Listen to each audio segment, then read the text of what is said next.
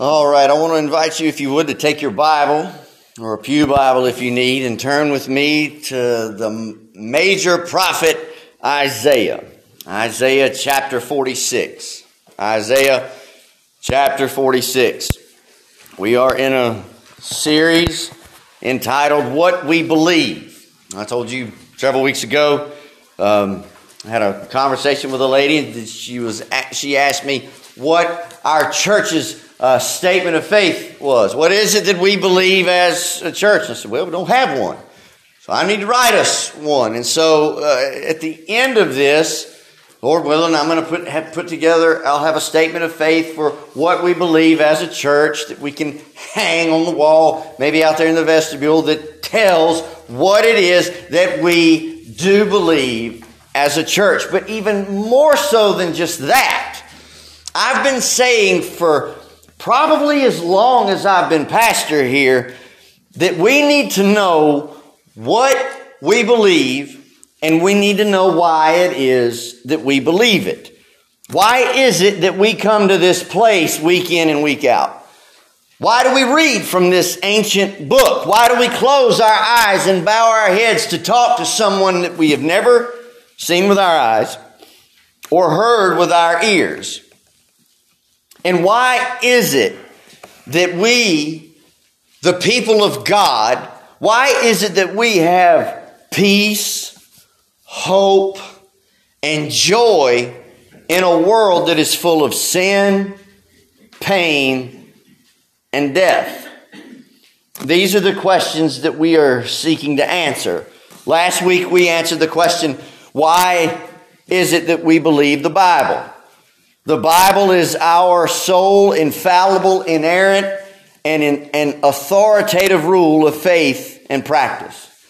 Inside of these 66 books are God-breathed words that tell us how we can be made right with Him, and then after that, how to live a life that glorifies Him. This morning, we move to the next entry of things that we believe as a church, and we come to declare what we believe about God. As a church, we believe in one true eternal God who is unchanging and unchangeable. We believe God is the creator of all that exists in heaven and in earth. The God who is described in the Bible is the only true God and is unique. He is unlike anyone or anything else in the entire universe. God has all power, all knowledge, all wisdom, and is due all glory, honor, and praise. All that comes to pass does so at the decree of God. All things will, in the end, result in the glory of God. So look with me at Isaiah 46. And I want to read to your hearing verses 9 through 11 as we confess what we believe about God. Isaiah chapter 47, beginning in verse 9. Hear now, not man's words, but the word of God. Remember the former things long past. For I am God and there is no other. I am God and there is no one like me, declaring the end from the beginning. And from the ancient times, things which have not been done, saying, my counsel will be established, and I will accomplish all my good pleasure. Calling a bird of prey from the east, that the man of my counsel from a far country. Truly I have spoken, truly I will bring it to pass. I have formed it, surely I will do it. Let us pray. Our most gracious Heavenly Father, we're jumping into the deep end of the pool this morning. God, we are seeking to, in the time that we have remaining, try, and it will only be briefly, capture a glimpse of just who you are. Father, I pray that my tongue would be your tool, your instrument, that you would use to speak to your people this day. Help me to decrease, for you to increase, to take this Make it applicable.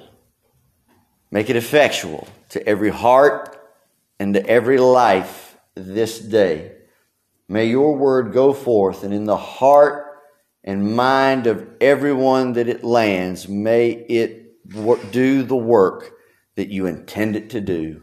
And in every bit of it, oh God, please be glorified.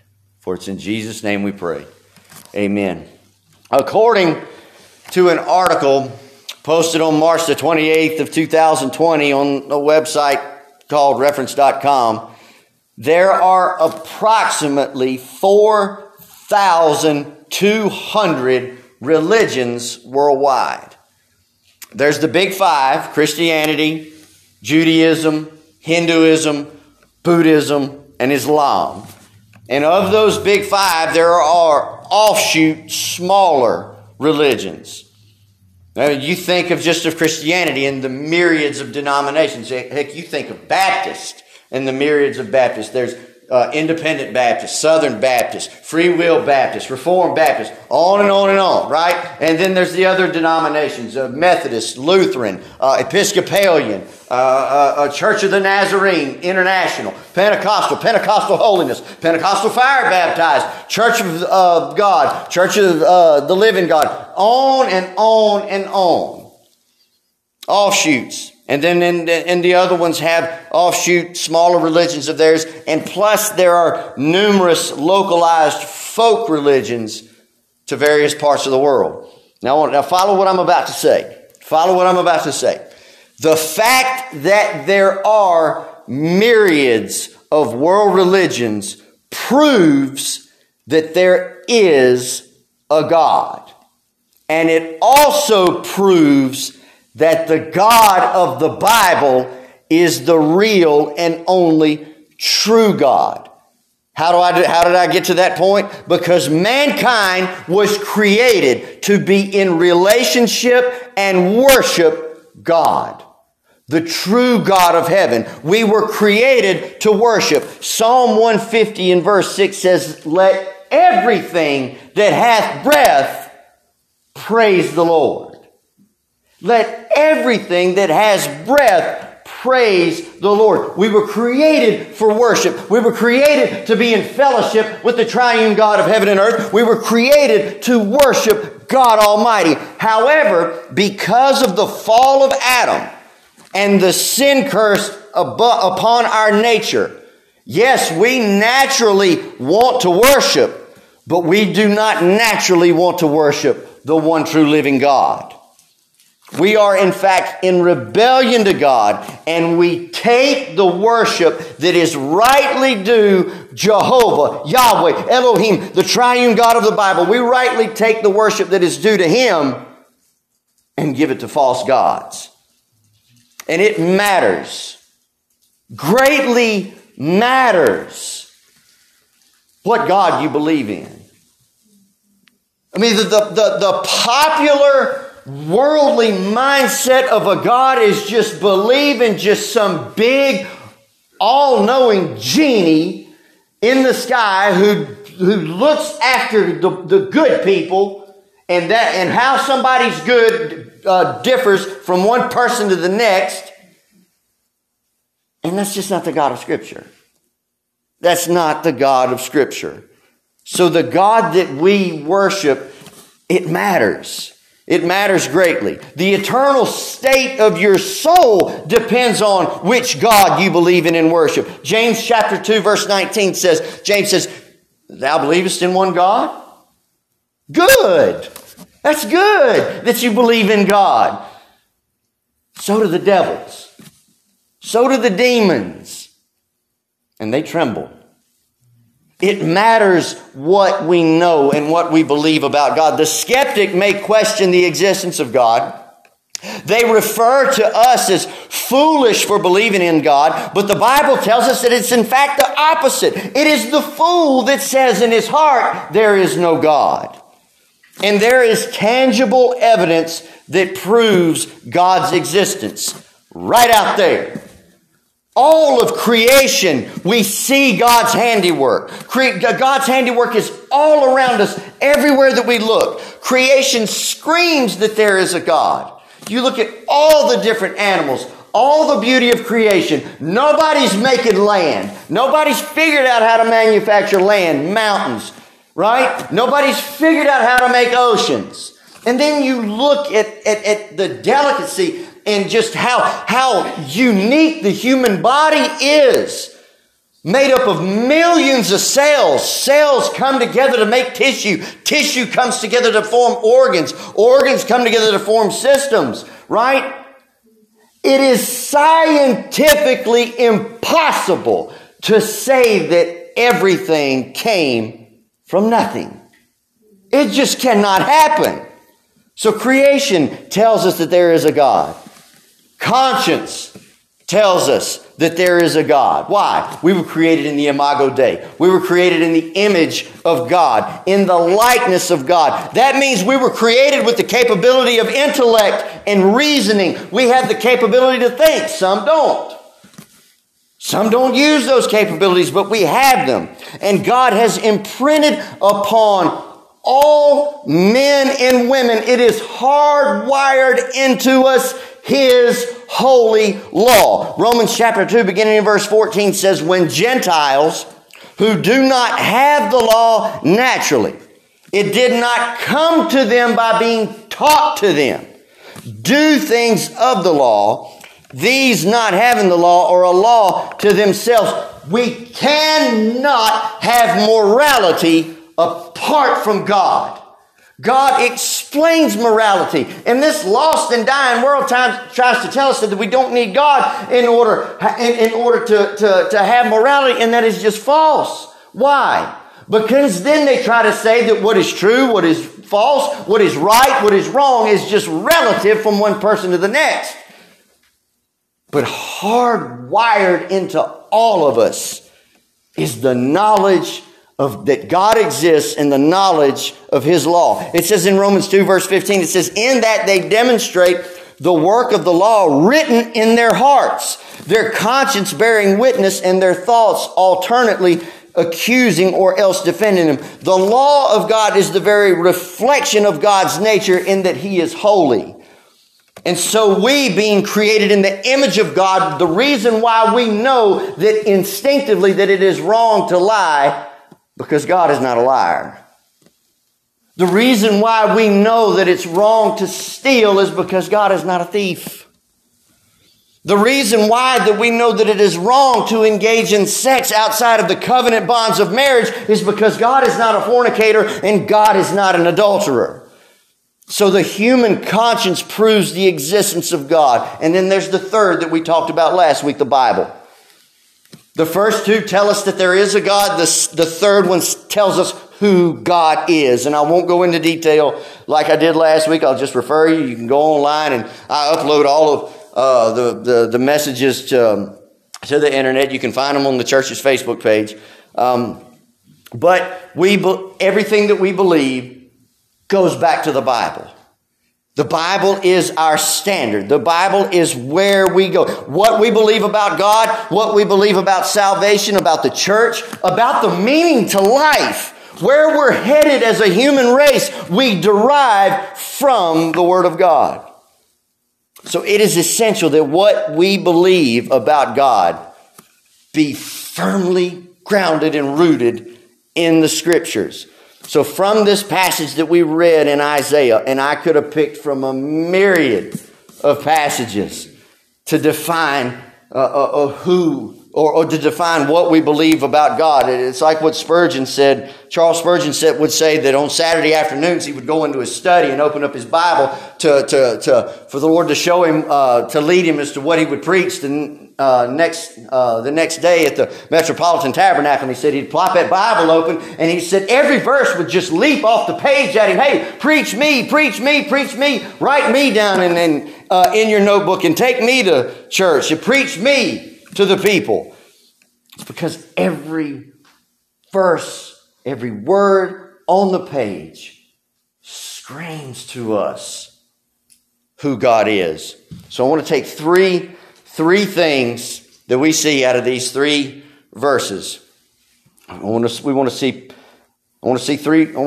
draw to your attention kind of three words: particular, power, and purpose. Verse 9, let's think about the particularity of God. Look what it says.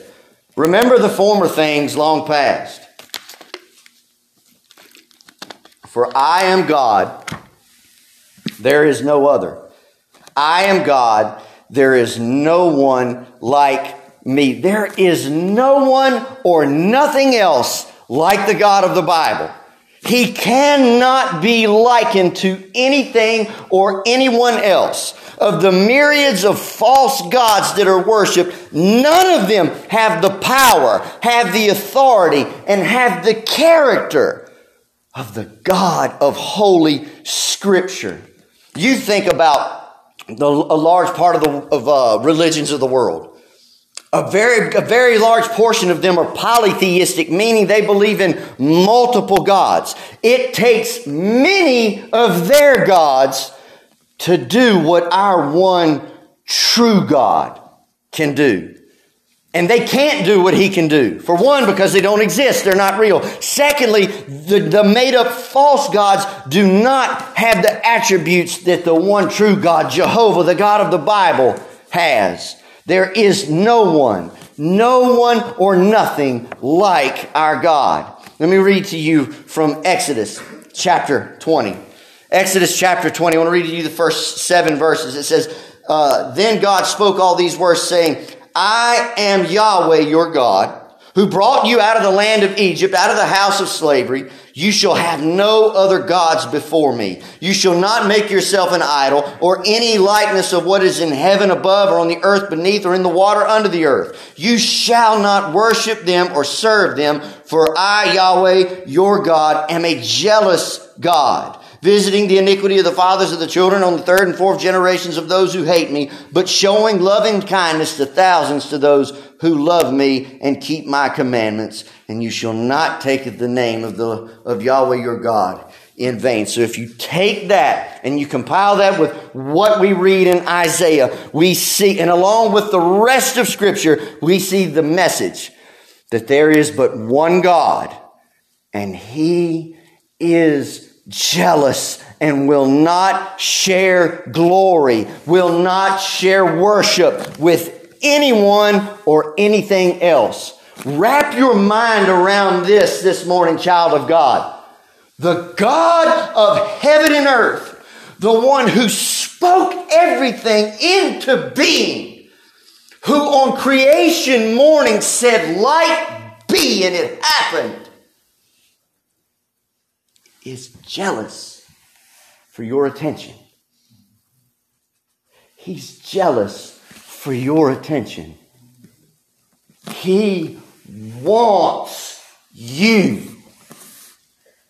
Not because He needs you, but because He chooses to want you.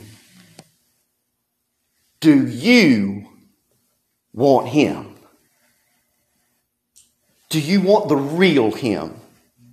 Do you want this God that we just briefly read about? He says, for I am God, there is no other.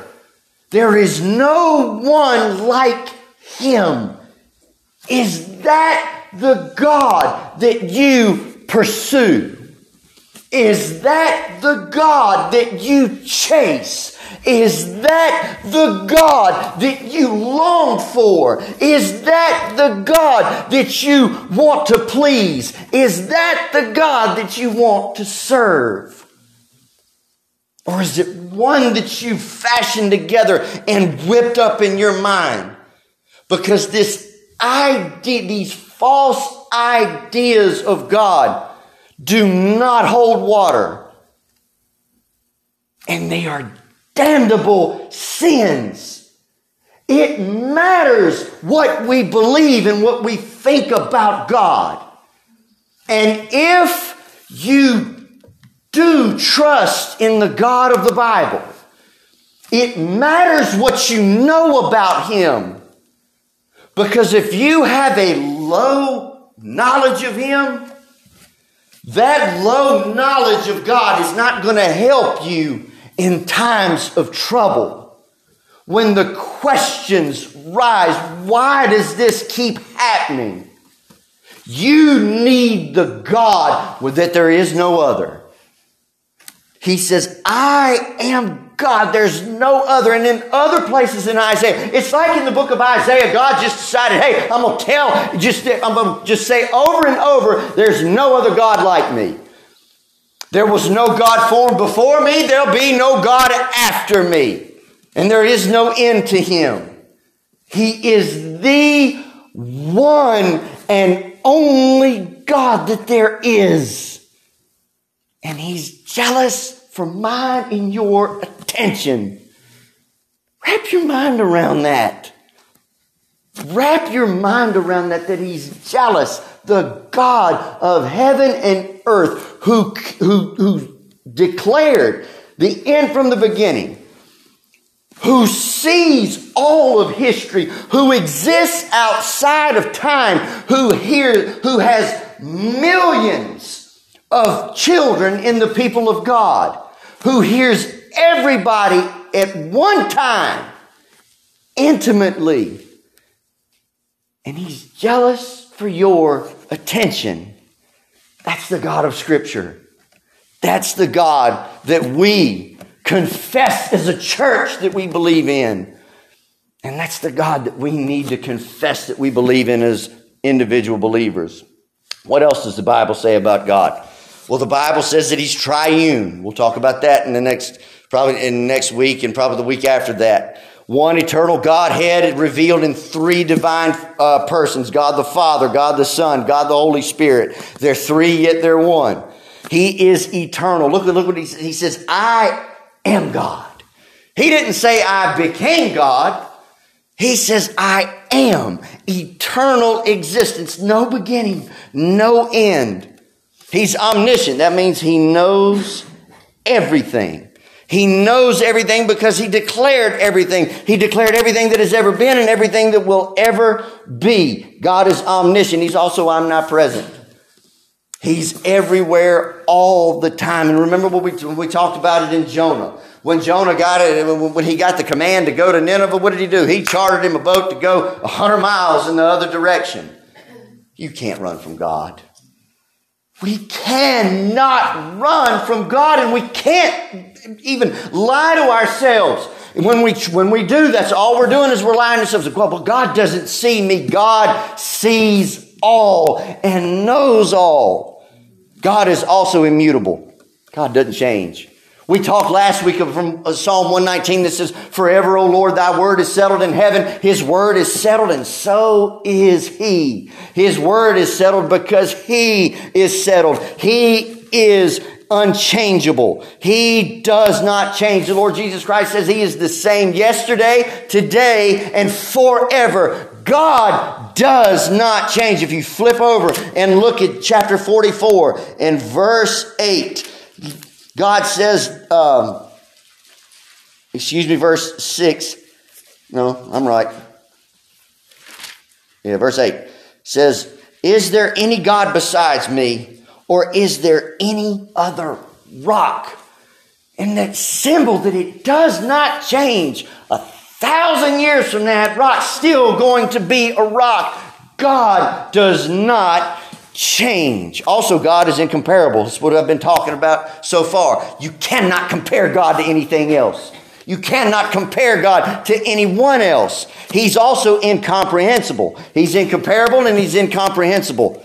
Deuteronomy 29 verse 29 says the secret things belong to God. The secret things belong to God, but the things revealed belong to us and to our sons forevermore. What belongs to us? Everything here. We have before us in his holy word everything that God wants us to know. Do we have the capability to know everything that God knows? No. No, we don't. But we have the ability to know everything we need to know. But God is incomprehensible. And here recently, and with everything that's been going on in the world, especially the last almost 4 years now. Everything that's been going on, people are talking about end times this and the end times that, and when's this going to happen? And I even brought a Wednesday night Bible study about how this may be the start of the birth pains. Might go on another 2,000 years. We don't know. But one thing's for certain.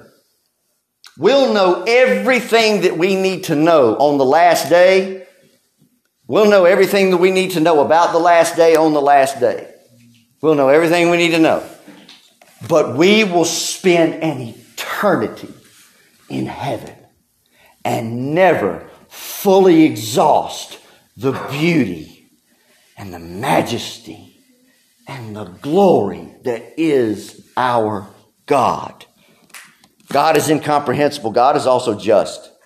God is also just. We talked about that this morning in Sunday school. We talked about that, about how we don't understand why things happen. We don't understand the outcome of things. But God says in verse 10, declaring the end from the beginning, God does not know what's going to happen just because He has a good view of it. He's not just standing on the sidelines, just watching it happen because He has a good view of it. Because He's some great cosmic fortune teller. No, it says that He declared it.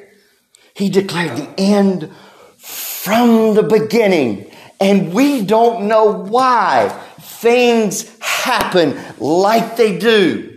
We don't know why things turn out sometimes the way that they do. But we can trust in this. The judge of all the earth will do right.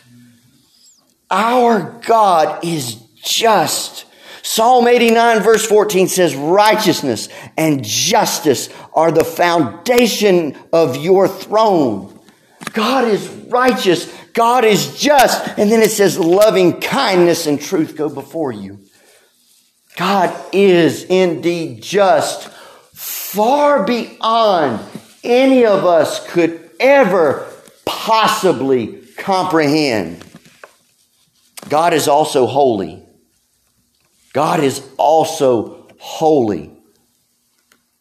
That is something, I've said this before, quoting R.C. Sproul, that the modern church needs to reclaim, needs to get a handle on the holiness of God.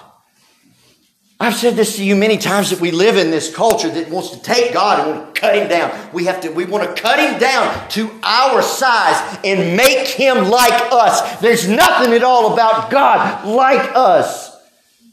Jesus, who came and dwelt among sinful men, is a man of sorrow and acquainted of grief, a man of like passions. He knows our infirmities. He knows, as being fully God, but also fully man, knows how we think and how we feel.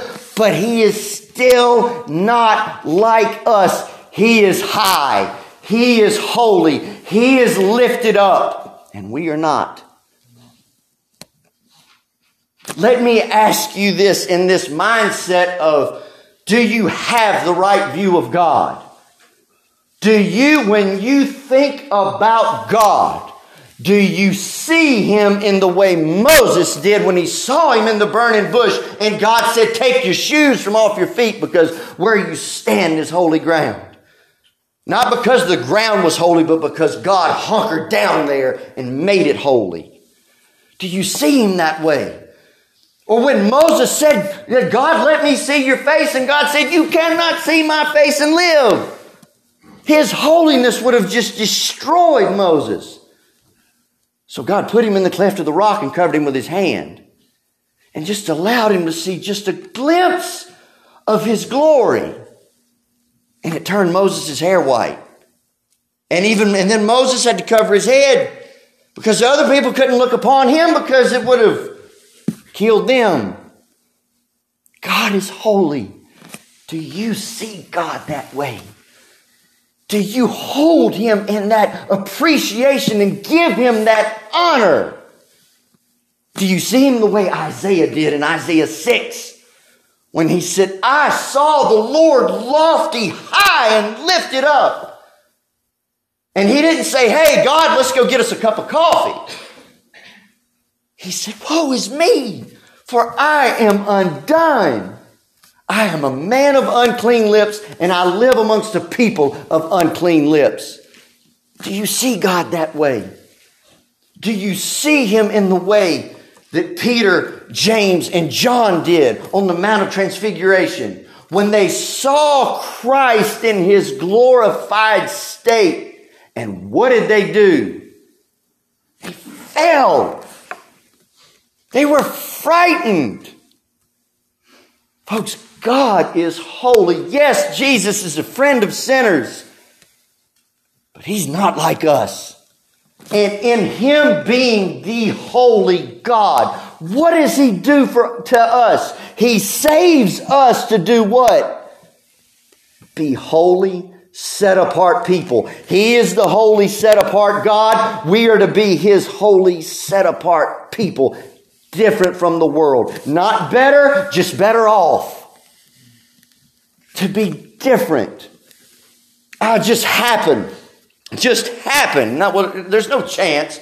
But I saw this morning an interview from years on back with John MacArthur, and he was asked the question, why does the Christian continue to feel the weight of guilt of their sin?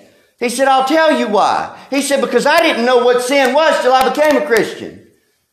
He said, and now I walk around with the knowledge of it, knowing what it is, and it weighs me down, and I'm reminded of it all the time, but in comparison of how good and perfect and holy God is. But in that, in Christ, there's also a joy in that God, in the conviction that we may feel, God doesn't hold it over us. That conviction and things that we still continue to feel, it's to do one thing. Continue to push us closer to Christ. Continue to drive us to Christ so that we become more like Christ and that we continue to die more to that old sinful nature. God is holy. He is also merciful and he is gracious. He is full of mercy. And what is mercy? Mercy is when a person or someone has the capability, has the right, has the authority to inflict punishment upon another party, yet they choose to withhold it. You and I, and this goes for anyone saved and unsaved alike, are walking examples of the mercy of God. Because if God were not merciful, we'd be looking at one another in hell right now. But God is merciful in that he has withheld punishment that you and I are rightly due. And for those of us that have trusted in Christ, he's gracious. He's gracious in that he's been merciful to withhold the judgment from us and gracious to take that punishment and lay it on Jesus. Gracious to take that punishment and lay it upon his Son.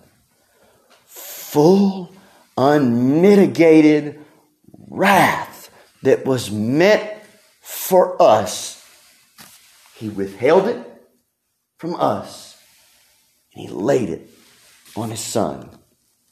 God is merciful and God is also gracious. And I'm not even going to begin to get to all of it. So I'm going to stop at this last one. God is good. God is good. Psalm 145 verse 9 says, Yahweh is good to all. And he is.